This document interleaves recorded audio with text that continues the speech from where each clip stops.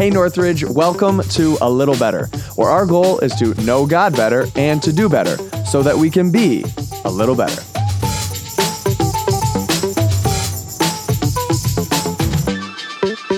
Hey everyone, and welcome back to A Little Better. We are glad that you are with us, whether you're watching or listening. Thank you for jumping in. My name is Aaron Hickson. I'm our Henrietta campus pastor, and we're excited to have another week. I want to start off, though, and before I get to any details about what's going on, say I am so sorry about the delay of the release of this episode. We had a technical difficulty. Drew's back on the podcast, so we'll get to him in just a second, but we recorded this thing on Tuesday of this week. Labor Day was Monday. We recorded it on Tuesday and had horrible glitching issues with our internet. So it was actually basically unusable. So we're trying again. We're going to re-record. Hopefully things go a little better and our interwebs cooperate this time. So sorry about the delay.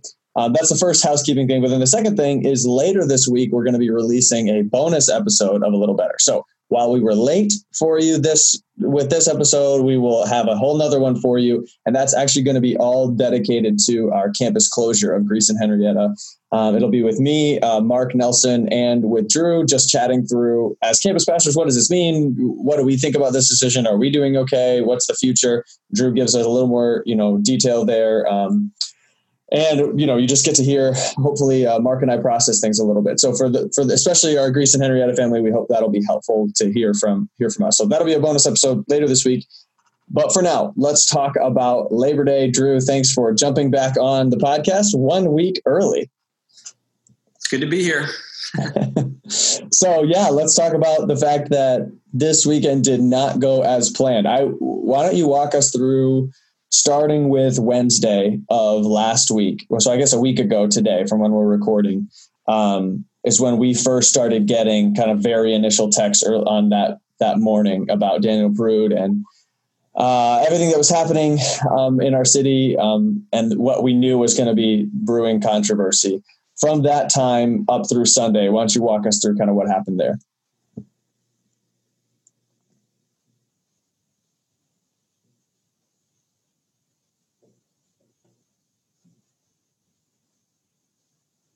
And said, hey, this is about ready to be released. I want you to know ahead of time. And so I saw the news and I was like, oh man, wow, this is devastating. I watched the video. I was just sickened by it. And so, I began this process of thinking, okay, how are we going to respond? What are we going to say? Are we going to say anything? What are we, And so, I kind of, when I don't know what to do, I usually stop and pray and I wait for God to answer. And sometimes you don't have a lot of time. I didn't have a ton of time. And so Thursday rolls around and man, I just can't shake this idea of like, hey, I feel like God wants me to stand up and say something. And so Daniel, our new executive director of Kids Men, was scheduled to preach. I was supposed to be out of town. It was like my last kind of summer moment before I go back to preaching like every week. And so, but I was just like, I got to do this. So I called Daniel. I was like, hey, Daniel, I'm going to preach. Sorry, man. I love you. Don't hate me forever, but I got to do this. I got to do this. And so Friday and Saturday, I was like, babe, I'm sorry. I gotta write a sermon. And I was just kind of like, okay, God, I'm going to get me out of the equation. And if you want me to do this, you got to deliver the goods. And so he did. It actually came together faster than I thought it was going to. And Sunday I got up with all the confidence in the world because I felt like I went on a mountain with God and prayed and he gave me what I needed. And I stepped up and I said, all right, let's do this. Awesome. Yeah. I'm sure there's a lot to each of those stories. And I want to ask you about the writing process itself. As somebody who, we get to interact with that sermon writing process, I'd love to know more about that. But I want to pause, and especially, you already mentioned Daniel White, but I want to especially shout him out again because, as you said, he was scheduled to preach, which it was his first time preaching at Northridge. And when it's your first time preaching at Northridge, you actually have to do 2 pre-preaches. So starting like 6 weeks ago, he wrote and delivered this message to a group of people, got feedback, and then did it again. By the way, like 7 days ago, his wife had a baby, which means his family, both sets of parents are in town. They're going to see the baby, and then they're going to get to see Daniel preach. And he just took this whole thing like a champ and was able to step out of the way and let you do your thing. And so I just want to say, man, Daniel, that is incredible flexibility. He has done nothing but show flexibility since he got here. He moved here in March or April, like right as COVID began, he started his new position. So, I mean, he's done nothing but flex. He deserves all the credit in the world for that. Yeah. So anyway, talk to us about that writing process. Normally we are pretty planned ahead, writing in advance and working on things as a team. How did this message come together? What did you really feel like you wanted to communicate or God laid on your heart? Yeah, well, the first process was, just asking God for his help. And two, removing my opinions. And that's hard to do. Like, I feel strongly about certain things, and, it's not my church, it's God's church. And so I was just like, God, I want to share your message with your church. And I just felt like this word of unity just ringing in my ear, like, bring people together. I don't think we're going to solve anything until we decide to come together. And that was like what was ringing in my ear. And God just continued to just pour out. He used my wife. My wife came and was like, I listened to a podcast and here's some things they said. And it really just came together in my heart and my head. This is one of the messages that I was like, first it's writing the content down, and then it's figuring out how you communicate it. And does it sound good? Does it make sense? Does it flow organizationally? Man, I got it down on paper, and I felt like I was ready to communicate it before I even, communicated. It was just really just God just overflowed his spirit, and it moved in my heart. And it was like, man, I feel like this is exactly what our church needs and our community needs. Yeah, absolutely. And, your emphasis on unity, recognizing that what we see in our world right now is a ton of division, but it's not just out there, it's in here too. And I appreciated your rawness in that, and the boldness to choose to, change a plan and mix things up and react to a situation. Obviously this isn't national news. Our president is tweeting about this right now. Even since Sunday, Laurent Singletary has retired, and most of the command staff there with RPD, this is a huge moment. And I love that your message was related to unity, because of course the division is real. And if we're going to be effective as a church, you even said when our nation is divided, it needs our church to be united. But I want to recognize that unity is not easy to come by. And I don't think that we're on the doorstep of it yet as a church, right? There's a lot of ground to still be covered. So talk to me about how does unity without uniformity even happen? I know that's what kind of the whole message was about, but there's a lot of diversity inside of our church, not just, racially, but in terms of philosophy and worldview.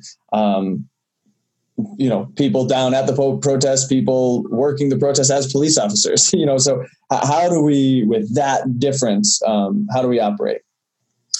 Yeah, I think it starts with knowing what you're willing to bend on and what you're not willing to bend on. So I think scripture makes some of those very clear. Hey, there's certain things that we got to call wrong are always wrong, and certain things that are always right, and so we have to learn what as Christians are we willing to bend, because, there's multiple perspectives in this conversation, and learning, hey, I don't have to stand here. I can actually move to make this for us to come together, to find solutions, common ground from whatever side you're coming from. And so, that's why I said Sunday, I was like, this isn't like a recipe that you just put together, you mix up and you bake the cookies and and an hour later we're unified. Unity is something we're going to have to fight for every day, every year, because it's so easy to be divided because we aren't uniformed. We shouldn't be uniformed. God doesn't want us to be uniformed in the way we think. He made us all different. But learning what to bend on and how you can love somebody and lament and listen and come together. And I think my challenge for our church after this message, because I'm well aware, I don't care if that was the best message I'll ever preach again. It's not going to change. It's going to give the information needed so people can make a responsible decision. And my appeal to the church is unity. But it was hey, if you listen to that message and you're like, wow, that was good, or we needed that. Okay, that's not enough. That is not enough. What will bring us unity is if you look at those 4 steps and say, which one do I need to work on the most? Okay. Do I need to listen more and understand? Do I need to mourn and grieve and feel the pain that's out there? Do I need to love better like Jesus loved? Or do I need to focus on they're not my enemy, the devil, or my sin is the enemy? take one of those and say, in the next 2 months, 6 months, year, I'm going to grind on this one and I'm going to be better. I'm going to be a better disciple of Jesus Christ because I took this and my step towards unity is working on that. Yeah. Yeah, that's important because I do think it can be easy to say like, rah, rah, we have done the thing. We changed one weekend plan and we gave a sermon and it kind of, talked about racism and unity and now it's done. We solved it. And it's like, no, nobody's naive enough to think that that's what this is. And I love what you're saying. Like go ahead. I was just going to say, even myself, I have that frustration. I'm like, okay,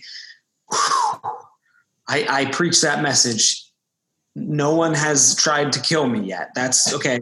But like, it's hard to know where do we go from here? Okay, how do we as an organization, a church with thousands of people continue this conversation? And I don't mean preach on it every week. I mean, just like, how can we create maybe like listening groups, or how can we motivate people to continue in the process of unity rather than just, hey, we did that Sunday, what's happening next Sunday, and learning to navigate that. And I know one thing we talked about even today, Aaron, at our senior leadership team was, hey, why don't we start with prayer and having like an event of prayer that our church can rally around and pray for, justice, that can pray for the Black and brown community, that can pray for our police officers, or whatever that looks like.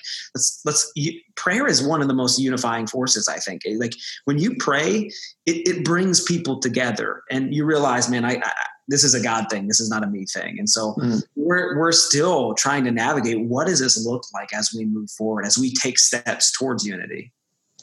Yeah. And I love that you're talking about this as something of a launch pad or a starting place or, a turning point or whatever. It's all this represents is an indication of the fact that we have work to do, not that we did the thing, So I think that's really important. And I guess I want to say two things to that. Like, I want to commend your boldness as a leader. Like, that takes a lot of courage to step out and change a plan and, change your vacation and all that kind of stuff. I appreciate it, and I'm grateful for that. And I'm also, I want to say thank you, but I also want to say thank you that you're not seeing it as like, phew, we did it, it's accomplished, because by not giving up at this point, what you're indicating to our church is like, yes, we made a really good step, but we're not done. So I both want to celebrate that we did it, but not give up on the progress that we hope to make. Because this is an issue of discipleship, right? Like, people have a part of their worldview that we all need to shape and mold and make sure that it comes into conformity with Christ. And there's things that we want to figure out. Like you said, we have to figure out which hills we want to die on. And I think that's so important. And to me, that's what conviction is. It's saying, man, what is right and what is wrong is the hills I'm going to die on. I have conviction. I have God's word to point to the fact that there are things that absolutely are wrong. Like, God hates death. He doesn't want death. He came to destroy death. And we as a society want to promote human flourishing. And so, like, I'm not going to bend on that. I want to see human flourishing at every stage of development in humans. And how do we get to human flourishing? That's where I need to begin to demonstrate humility. I don't want to be humble about whether or not human lives matter. You know what I mean? Whether those lives are white or Black or otherwise. And obviously we're focused on the Black and brown community right now, and we know that their life matters. And so we want to be focused on that. But how do we accomplish communicating and signifying that Black lives matter, or that everyone's life matters? How do we get to a place of signifying that? Well, that's where my humility needs to come in, where I have conviction on what's right and wrong, but I have humility about methods, because, man, no one group has the corner on the right way to go about ensuring human flourishing in a way that pleases God. Right. And I think that's where, like, we have to drop our pride. Like, one area I've seen pride is like over the statement, Black Lives Matter. It's like, no, all lives matter. Well, like, okay, yeah, that's right. But like, your pride is getting in the way of seeing some hurt and pain that is there, and just acknowledging, yes, Black lives do matter. We're not talking about an organization here. We're talking about a biblical principle through the image of God. Like, this is clear. Right. Drop our pride. And then how we navigate making that happen in our society is where we come to the table humbly saying, let's share our ideas. No one has the perfect solution, because if we did, hopefully we would have solved it already. This is a hard topic. It's nuanced. It's detailed. And that's where, when we come together, when the pride is out there, the arguments stop and we start saying, wow, that's a great idea. I never thought of it that way. Oh, hey, what if we tweak this and adjust this? And sometimes we don't get to be at that table, but like at least as Christ followers, we can come together and have these conversations without the divide growing even further. What I've seen in our culture and even in our church is when people come to have the conversation, pride is present, which creates a huger divide. Like we tried that, Drew. Well, you need to do it the biblical way. Lose your pride. Come humbly in love. And I bet you the conversation will look completely different. Yeah. And it's so hard because obviously there are folks who have lived in this space for their whole lives, or they've been activists in our community for a long time. And so it can feel like if we're just now coming to the table with like, hey guys, let's try to come together and have a conversation, that can feel pat. It can feel naive, like a trite answer of like, no, we've been in the trenches. It's time to move beyond just, bringing ideas to the table. And I get that. And I'm sympathetic to that mentality, but also understanding that like, yeah, that might be true, that your church is ready to take steps because you've been in this world of activism or seeking justice in our community in a way, for generations or, decades. But man, if our church hasn't been as active in that, well, then we've got a process of development. And I'm hoping for grace that our church can begin that process. Occasionally, I've even had people who say like, hey, I saw this church did this. We should totally do it. And I'm all for brainstorming other churches' ideas. We take ideas from other churches all the time. We're totally for that. But one thing I've been trying to do is don't just compare our church to other churches and how they're doing in this particular area. Let's compare our church against itself over time. And if what we see is progress, then that should be encouraging. Now, man, maybe our rate of change needs to increase, or some people I'm sure think it needs to decrease or whatever. But like the point is, if you compare our church against itself, we'll see that God is at work here and that discipleship is happening, not just individual discipleship, which is key, but collective discipleship. Our church leadership and our direction, I believe, is becoming more and more pleasing to God as we sort through these things. And I know we've had a number of people on our staff at meetings of local leaders and spiritual, spiritual leaders. I don't know how else to say it. Spiritual leaders and pastors in our community. I just yesterday had a very inspiring conversation with a local pastor who's saying like, he's a Black pastor who creates conversations with police leaders. Been doing that for a long time. And man, with all this blowing up, most of the people that he does this with are saying, hey, look, we're done. We're done with this conversation. And he's saying, no, we're not, man. We're Christians. We're different. We lean in when things get hard. We show grace and forgiveness. And I think that's just so inspiring to know that there are plenty of pastors and leaders in our community, Christians. I'm not talking about the secular organizations with which we don't agree. I'm talking about Christians in the trenches of this fight, building bridges, creating understanding, showing love, lament, and listening. They've already forged a path for us. Northridge needs to get in sync with those churches and begin to follow in their footsteps. And again, not to radicalize, whatever that means, but to better display the impact of the gospel in our city. Yeah. And I think what inspires me the most is two things. One, when I was preparing this message, looking at how Jesus did this, like there is an example in scripture of this actually taking place. I talked about it Sunday. It's just seeing God taking radical people, fishermen and tax collectors, and they came together. So like, I'm not questioning, is this possible? I know it is. I've watched my God do it. That inspires me. And two, what really excited me is I talked to multiple people on Sunday that just said, Drew, I got to be better. Drew, I got to shift a little bit. And that is what I believe, God softening hearts. And I think when hearts are soft, God can do the work that he needs to do in all of us to bring us together. And that pumps me up and excites me because I've been through the process where God has softened my heart. And it was the best thing for me. Yeah, absolutely agree. And we want to, of course, as a church, be expressing sympathy and hurt. We're hurting with the family of Daniel Prude. The loss of a family member is always incredibly hard, no matter the circumstances. And these circumstances, especially tragic, and especially having to wait to know anything and all of the hurt. Like I want to be, when we are as a church, stepping into the lament of saying like, man, how hard would that be to lose a family member that way, to not be able to talk about it? There's so many difficulties there. And we're saying, man, we hate that. We are so sorry for that family, and wanting to see our world and our society function differently. Also recognizing that God has established certain structures, whether it's the family or the church or the government, and he's established those structures and we need to operate within them. And we're going to use our rights, but we're also going to stay, obey. And I don't know, it's just so much tension, but as a church, we just are trying to step into that space as well as we possibly can, and recognizing that everyone's in a different place. And as our hearts are softened and willing to listen and lament, we will demonstrate love better. Mm-hmm.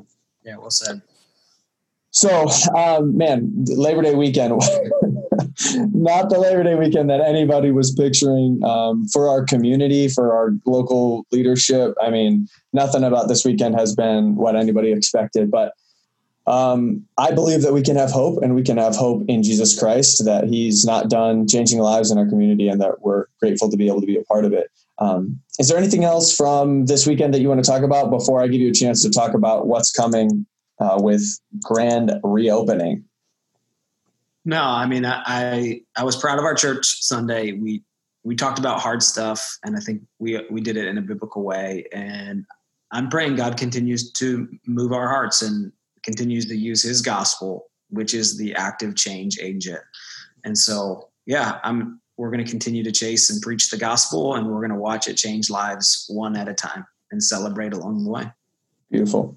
So what's coming this weekend? What's September 13th look like? Yeah, a couple things to know. 1, 3 services is coming. So 8 a.m., 8 a.m., 9:30, and 11. I wanted to make sure I got this right. Like, we've had so many different times. And so it's 8 a.m., 9:30, and 11. I was not going to help you because I'm going to get it wrong if I step in here. So. Also, our grand opening of our Webster campus, we've had some soft launches up to this point, have gone well. It's going to be a great day. We're going to honor some people who really made that Webster facility just what it is. And it's a lot of hands, a lot of work went into it. And so we're going to celebrate that and all God's going to do and use that facility for. So we're pumped about that. Fall kickoff. We're going to have some food trucks. I mean, after every service, we're going to have coffee and brunch. And so it's going to be an awesome celebration. Listen, if you're listening to this, here's what I'd ask of you. If you feel like sacrificing, come to the 8 a.m. service. Honestly, you'll be the first person to get food trucks. Come to the 8 a.m. service. It will be huge. We're hitting overflow at those 2 services.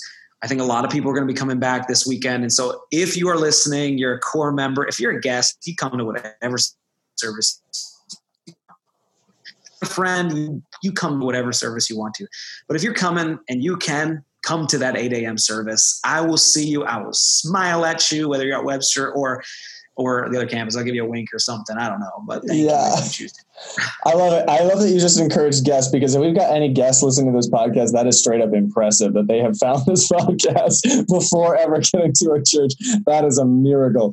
The Lord is alive if they have found this podcast. But well, he already is, by the way. That was heresy. But so 3 services this weekend. We're kicking off a new series called A Tale of Two Brothers. We're walking through the story of what has historically been called the story of the prodigal son in Luke 15. But we're going to find out that there might be more to that story than you've heard before. And so I'm really looking forward to that. And I also want to shout out NYM's kicking off as well with their fall launch. That's going to be an exciting thing. And they've just been amazing over the summer, getting students connected. And I'm so proud of that team. And I know you are too, Drew. And also an avid podcast listener, as we shut this down, I have to shout out is our friend, Devin Graff. Devin has been an avid podcast listener from day one. He's a member of our staff, worked at the Greece campus and with NYM. And tonight is his last night of NYM programming. He and his wife, Molly, moved to Florida. We're going to miss them. We love you, Dev. Thanks for listening. Thanks for all your feedback that has made the podcast better, and for being such a good friend and ministry partner for us for years here at Northridge. So we love you. Thanks, everyone, for listening. And we will see you this weekend, all of our guests, at 8 a.m. See you guys.